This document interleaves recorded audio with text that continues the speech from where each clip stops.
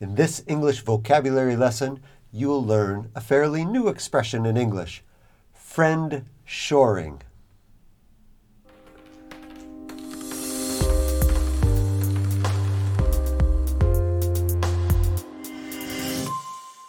Okay, listen to this headline that was published 2 weeks ago.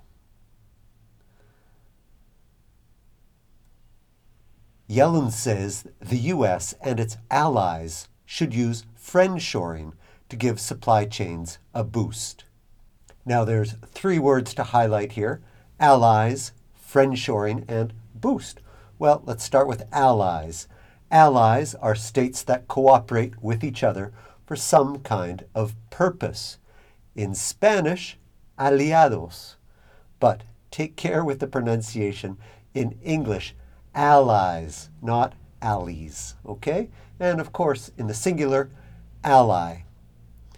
We've seen this word in previous lessons, boost. Boost is some kind of assistance. It is a help, and it's often used as a verb. To boost, to assist, to help. So now that you understand the context of the headline, what does friendshoring mean?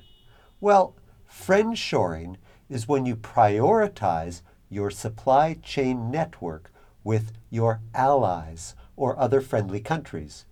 Maybe in the past you've heard a few other related expressions.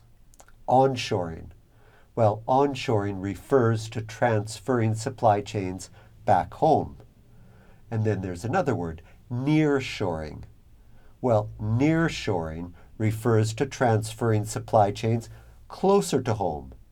So friendshoring is different, isn't it?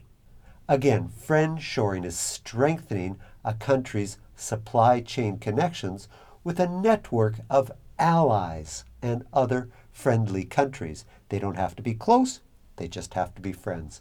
And of course, the ultimate goal of this strategy is to make supply chains more resilient in the face of shocks. Okay, that's all for this lesson. I hope you learned something new.